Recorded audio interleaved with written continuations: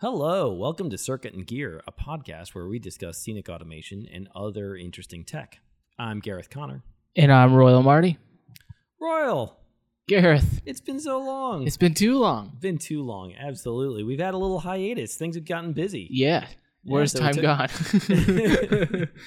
We took a little, we had to take a little week hiatus from a podcast, but we're back and better than ever. Yeah. Back and strong. That's right. So big news this week. Yes. Very big news. Peter Veal has joined our team as our new business development manager. Yeah. So he's going to be handling sales for us going forward. And he is actually, drumroll, right? Based in LA. In LA. So he's the smart one. That's right, exactly. He's not suffering through the New England weather, right? Yeah. So Peter is out in LA. He is going to be out there for all you West Coast people. He'll be in your time zone. Right. You can reach him just by calling the regular shop number and hitting 1 for sales, and you'll get Peter probably, or maybe one of us. You know, we're all still answering the phones. Right. Nobody else is going away. You can still talk to us, no problem. But Peter, we're really happy and excited to have Peter on the team. Peter worked at Rosebrand for years out on the West Coast. Yep. In their sales department, and is joining us, our little band of merry automation junkies, to start selling automation gear. Yeah. It'll be great to have him on board. Great to have somebody focused just on sales, and they're all the time answering the phone, talking to people, getting out, shaking hands, all that sort of good stuff. So super happy to have Peter on the team. He's actually out in the shop this week. This is his second week with us. Yep. And he's spending a week out here in Rhode Island, just kind of getting a feel for the company. Seeing some rain. He got to see rain for the first time. He took pictures for his wife.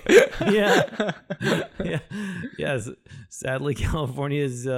We didn't realize how lucky we had it. We certainly understand that there's a drought in California, but watching Peter run outside to take pictures of the rain. Yeah, watching his ears perk up, like, what is that? Yeah. And a funny side note: it turns out Peter's actually from Chicago, and you may not know, but I'm from Chicago originally. Right. Yeah, because you're both Cubs fans. Oh my God, you and the Cubs fans. No, but Peter actually ended up. It turns out, rather, Peter went to elementary and high school at the academy behind my house that I grew up at. Yes. So pretty funny stuff. There's enough of an age difference there that it wasn't at the same time. You don't know each other. Yeah. But pretty cool. Anyway, super happy to have Peter. And I'm sure people will be talking to Peter coming up. Very soon. For the folks on the West Coast, you'll have somebody always on the phone available in your time zone, which is pretty handy. And ready to visit you. Yeah, absolutely. You have been warned. You'll be seeing Peter soon. So we got a couple of items of follow-up this week. First up, Chris Dincon got back to us from a couple episodes back when we talked about like everything that we bring on trips with us. Yeah, what we think what's our automation pack? Right? Yeah, what we think is the most important things, and he's like, "What about a meter, an electrical meter?" We don't use them. We don't Never use touch them. No, we can usually tell by just touching the wires. That's right. You lick your finger and you There you go. No, but they are very important, and I think we just forgot about it because that's like one of the first things we grab. I mean, I grab, and I assume you grab too. Yeah, absolutely. I barely leave the shop without my meter. Right. I like to go home. So, yeah, that's a really good point. I can't believe that we missed putting the meter on there. Yep. Absolutely a good multimeter. I think we both have Fluke multimeters. Right.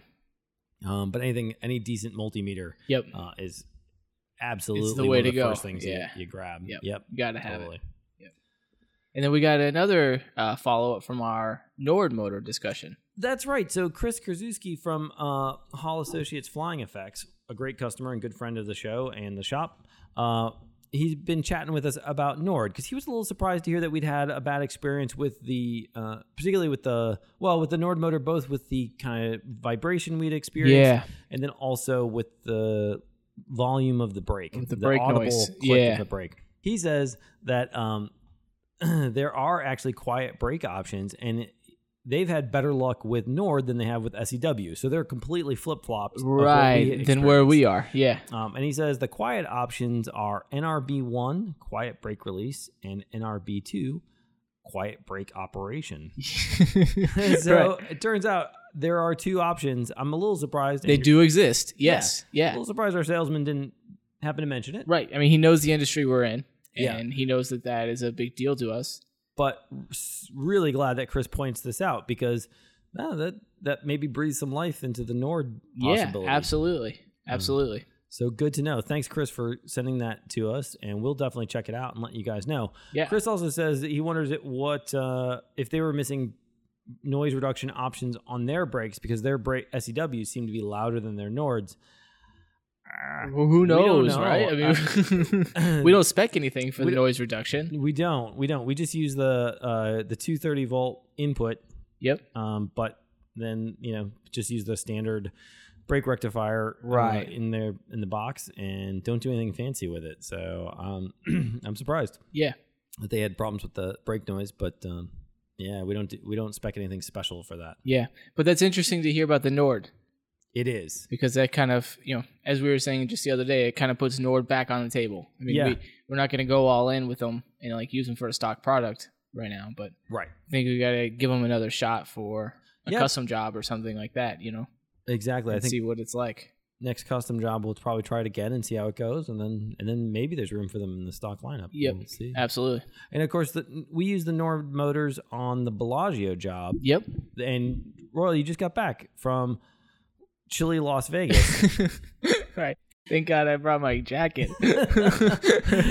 Yeah. So you went out there to set up the Bellagio job with Stagehouse Las Vegas, a great scene shop out there, good customer of ours. Yep. Tony Lamaker and the rest of the guys. And all those guys, right. How did that go? It went well. It went very well. Did you go straight to the job site, or no? So what we wanted to do is we wanted to set it up in the shop first. Oh, that's always a good idea. Yeah, it was a very good idea. Yeah. Because we set it up in our shop, but then we didn't have any walls or anything like that to see what it was going to be like in real life. And it, just to refresh everybody's memory, this was a rig that had two motors. Each motor flips 5 pivoting walls, and they were roughly 18 feet tall. Yeah, they're about 18 feet tall and 4 feet wide. Yeah. So like big, giant vertical blinds. Right. Exactly. Cool. Exactly. Yeah. So we set them up in our shop here and ran them, and made sure everything. Just the mechanics. No wall or anything. Made sure it worked, and here in the shop it worked fine from what we could tell. Yeah. Everything was running well. So then we shipped it there.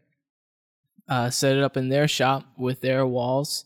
And everything was good. I mean, we got it all to spin, no problems, and very smooth. But the thing that I quickly noticed was it was creating like a cascade effect. So like wall 1 would start, then wall 2, then wall 3, then wall 4, then wall 5, and that's because we were using roller chain, to connect each of the walls. And so we use individual links of roller chain. Right. So we had the motor linked to wall 1 linked to wall 2. Wall 2 linked to wall 3.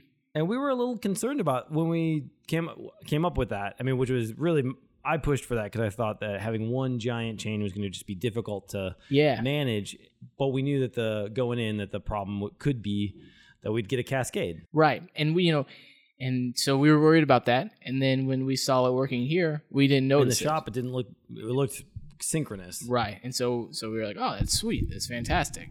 Boy, you put 5 feet of wall on each one. Yeah, you put some load, and then you put something that you can notice it, and you notice it right away. Yep. Every little stage of backlash. Yeah. Boom, boom, boom, boom, boom. So, to me, it was like, oh, that's a bummer, but it's not the end of the world. Right.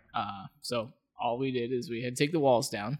Yeah. Which took some time, but not crazy. And then we took all those individual chains off and made one big long chain. Just joined them together. Exactly.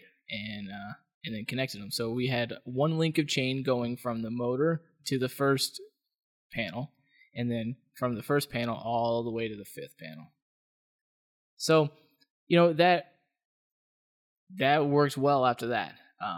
The only thing I wish we would have done differently, and at the time I didn't think about it, and now I should have thought about it, of like, moving the tensioners.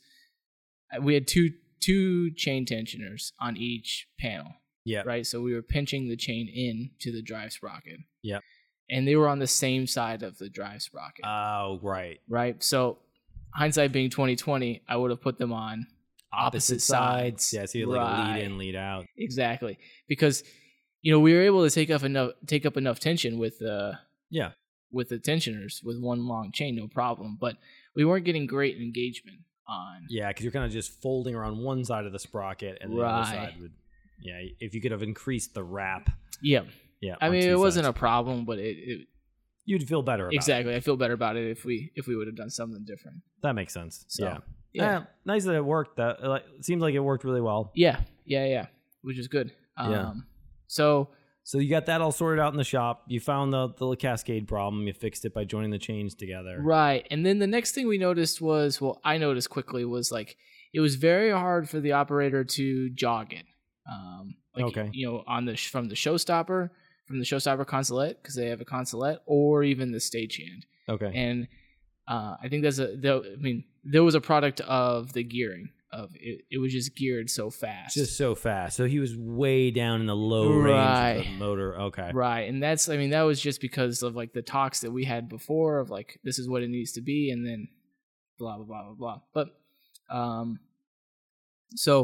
and that's tricky, right? Because I would say the majority of the time, we get folks who think they want it to move faster than they really do. Yes. When you sit there at a table and count out how long this move is going to take, the natural reaction is, my gosh, that's way too long. Right. But you see something large moving in front of you, and wow, that's terrifying. Yeah. And that's how it was for this. Is like, we got it up to what they wanted it to be, and it was like, holy crap, that's way too fast. Yeah. It's going to hurt somebody. Right. So, not really hurt somebody, but it but looks like it's frightening to the audience, right? Yeah.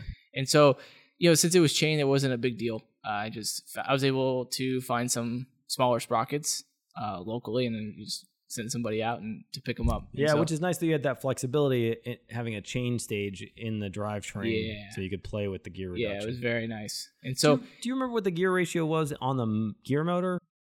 Ish. I think it was a 60-1. Oh, okay. So it was already pretty. It was already pretty hefty. But it sounds like you could have gone at least another to 120-1. Absolutely. Yeah. At least. Right. Yeah. So, we got a smaller sprocket and then went to a 2-1 mechanical advantage, and that slowed it down, which made it better. I mean, it would have been even better if it was more, but we were just too small on the sprocket to go any smaller. The best you could do. Exactly. Without changing all the sprockets, but whatever. So we got that flushed out. Everybody saw it in the shop and was very happy with it. So we took it all down and then sent it to the Bellagio because they were being installed on the fountains. Oh wow. Yeah. I kind of underestimated the amount of work was going into everything else. I mean, I obviously knew the scope. Yeah, I obviously knew the scope of our project, but I didn't really fathom the scope of everybody else's project. Yeah, and it's a big deal. I mean, they closed down 3 lanes of the Las Vegas Strip for 3 days. Yeah. So they could get a big crane in there because they had to, they had to crane over all of the truss and everything. Okay. Because they had to build up from the bottom of the lake, of the Bellagio Lake. Oh yeah. And build up a stage and then build up like a truss structure for everything. Wow. Yeah. That's a big deal. Yeah, it was a big deal. Oh god. So, so we got out there and we missed the crane. We weren't there for the crane. The crane had already been taken apart and everything. Okay. So we had to get all of our stuff out on a little barge. On a barge. So it sounds like you're, I don't know, like out at sea or like that's kind of how you felt sometimes. Not just in a fountain of a casino. Right. In the desert. Which is ironic. Yeah. Right. Good point. Right. Yeah, so the barge was probably like 5 feet by like 10 feet or something like that. And what powered the barge? There were 2 little electric motors. Yeah. Like with propellers on them? Yeah, little propellers on them. It was a pain in the ass to drive. Holy crap. Don't let me drive one of those things. Me and the guy I was working with, we had to drive it once, and we just sat there for a couple of minutes, like going around in circles. But Anyway, so we had to get all out there on a barge, and we had to get everything else out there on a barge. So it took a long time to get our stuff out there. Yeah. So I bet that's slow going. Yeah, right. And at that point, we were pretty low on the priority because like where we were hanging all of our stuff was like a self-climbing truss structure. So they were still working on everything else that was going on that truss structure. So the whole rig has to get assembled. Exactly. We were pretty low. Yeah, right. Yeah. So, so we waited around for a while, and then the next day, later that afternoon, we got it, and the next day we were able to kind of start. We got all rigged pretty quickly. Making the chain and stuff again was not so bad. Yeah, we knew what to expect, and we had a chain puller. I mean, it would be even worse if I didn't have that chain puller. Right. Sure. Yeah. Getting all the slack out of that much chain. Yeah, it was pretty nice. But then a little hurdle was thrown of like that the vertical. So the motor was on a different truss than the other frames. Than all of the walls. Okay, yeah, because the walls I'm sure were just like on a big header truss. Yeah, right? Exactly. And then the motor's on some other truss. Okay. And so the chain had to run through an upright truss. Oh, so it had to go through one of the towers. Yeah, it had to go through one of the towers. Ooh. And yeah, that was a little dicey for a little bit of like, how are we going to get it? Yeah, are we sure going to miss something? Yeah, it looked out like on the first one, I was able to miss one of the cords by like 1/4 of an inch. Yeah. And then the second one took a little bit more finagling of like moving the chain to the outside of the tensioners, and the riggers helped me out a lot too, like of like shifting things over and stuff like that too to get it to work. But we eventually got it to work, so it was it was pretty good. How was it? This time of year, Vegas is a little warm. I mean, it's on the warm side, I guess. If you're like, is it warm? Is it cool? It's more warm than cool. It's more warm, right? Most people are like, it's kind of warm. It's kind of warm. Yeah. I might want a jacket. Yeah, for the evening. I mean, I'm from Las Vegas. Right. Yeah. And you always complain about how cold it is here. Right, and I enjoy the heat. Like, I would rather be hot. Yeah. So you got your wish. Holy crap. It was hot. It was very hot. I mean, being out on the black stage. Yeah. In the middle of a lot of shade out in the middle of the fountain, I'm sure. In the middle of the lake. So like the sun would just bounce off of the lake and then right onto you. How hot was it? It was like 120 degrees. Oh, like gosh. Yeah, it was like, I mean, we started very early in the morning. Yeah. Which was good. Which was good. But come like 1-2 o'clock in the afternoon, it just started to hit you like a ton of bricks. Oh. Like your feet started to burn because, Yeah, you're just standing on this scorching stage. Yeah. You couldn't leave anything on stage.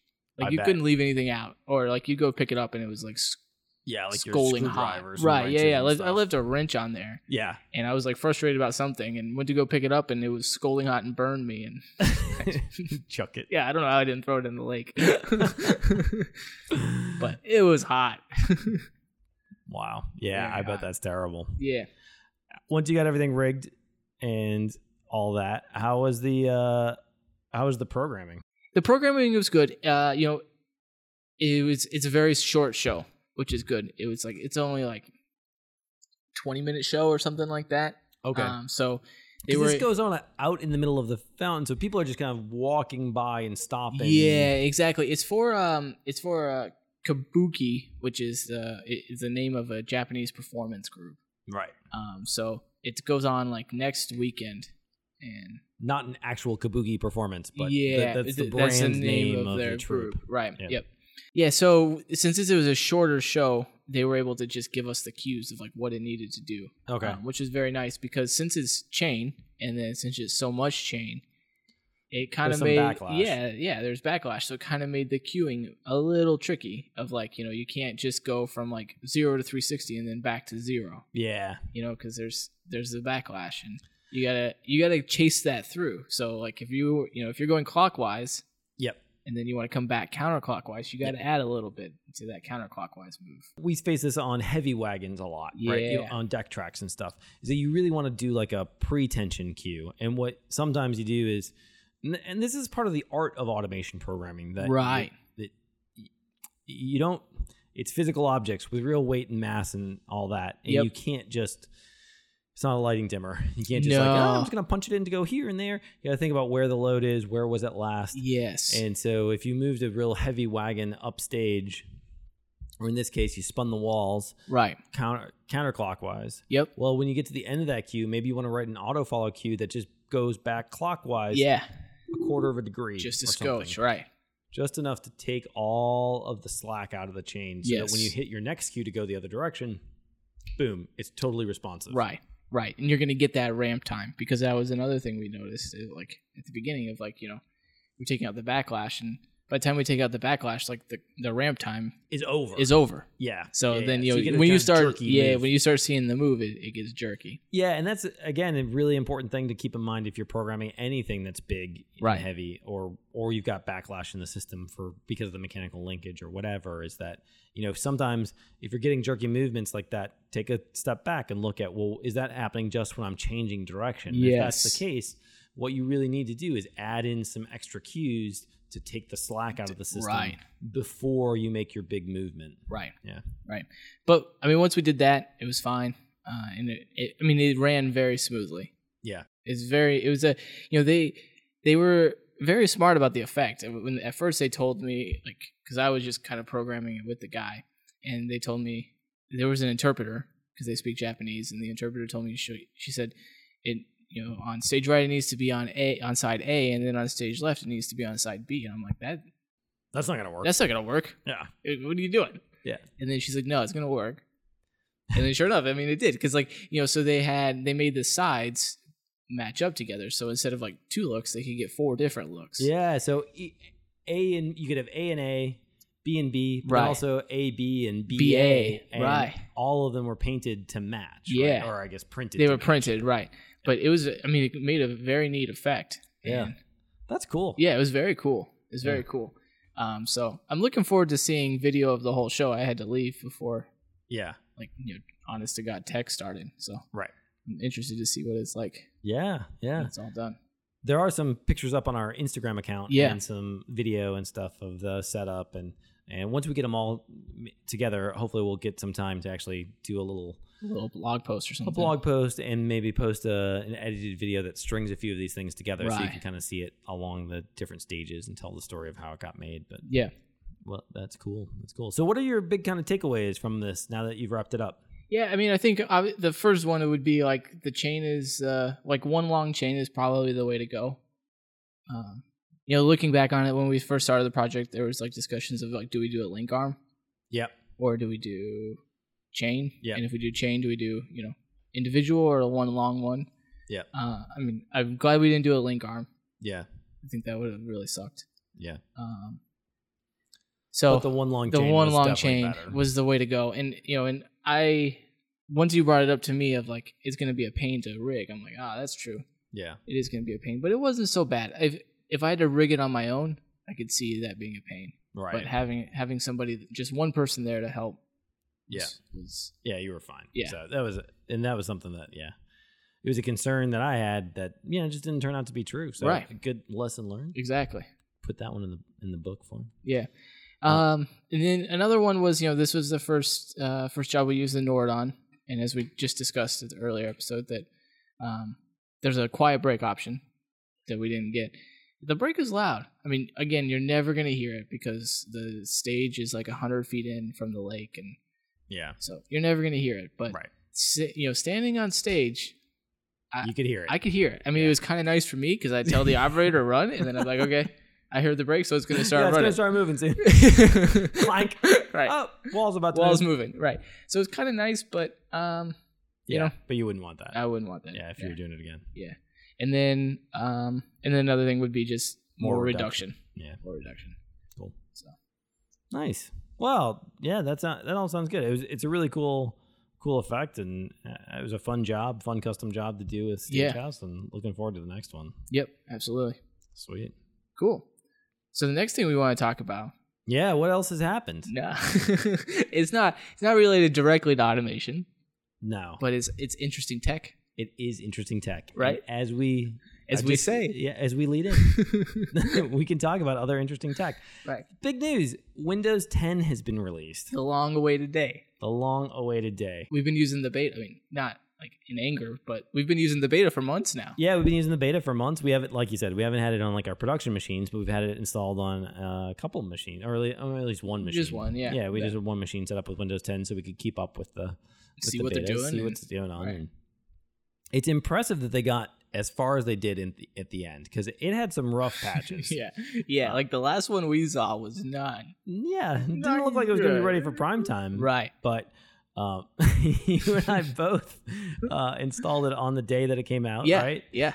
Right before I was about ready to leave town. You're like, what could go wrong? I'm going to get on a plane tomorrow, but let me no big deal. No big deal. I got nothing else to do. We are suckers for this. Like, oh yeah, right. Is there new software? Let's download it. It's awesome.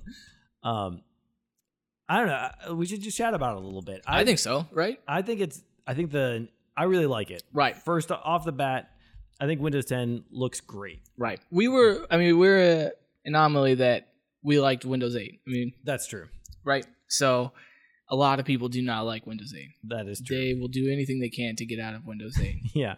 And I never really had that much aversion to Windows 8. I thought the start screen was a little jarring, a little weird. Yeah. But I like the new interface. I like that what they had called Metro. And then Modern, and now they're calling Universal. But right. But anyway, that Metro interface I think is cool. Like with the live tiles, I like the live tiles a lot.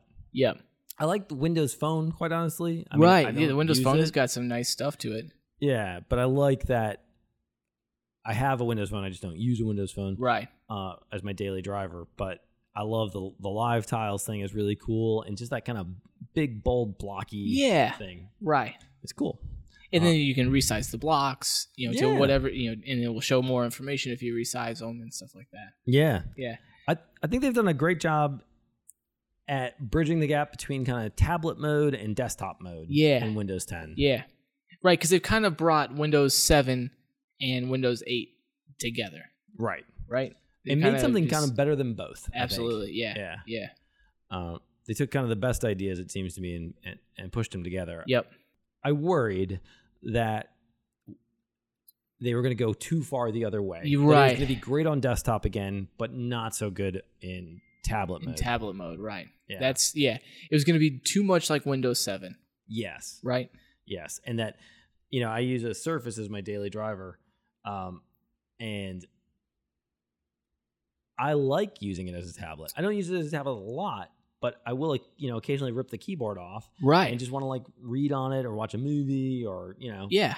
poke around in OneNote or whatever. Exactly. And I don't want it to be, I want to still work. You still want it to be like a tablet. Yeah. Right? You don't want it to be like a I don't laptop. I don't want to have to go into the command prompt and poke at things.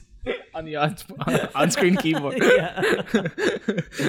So anyway, I think it works really well. Like when you rip the keyboard off, it goes into tablet mode right away, get, right? The full screen start screen back. And They also handle the high res screens better.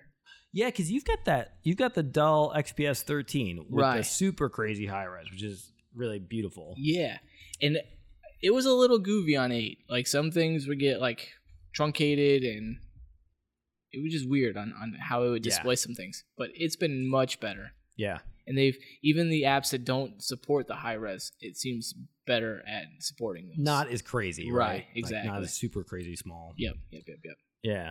So, but then the start menu. I think the new start menu is brilliant. Yeah. Right? Yeah, it's really cool. Yeah, it's as functional as the Windows 7 start menu. Right. But with the addition of the live tiles that you got from Windows 8 that just show up in the menu. Right. And so I like when you hit the start button. Yep. And you can see the news headlines. Isn't that great? Yeah. Or if you're using Outlook, you can see what message, what emails you have. Right. And sports scores. Or and your stuff calendar. That. It shows up what your calendar is. Yeah.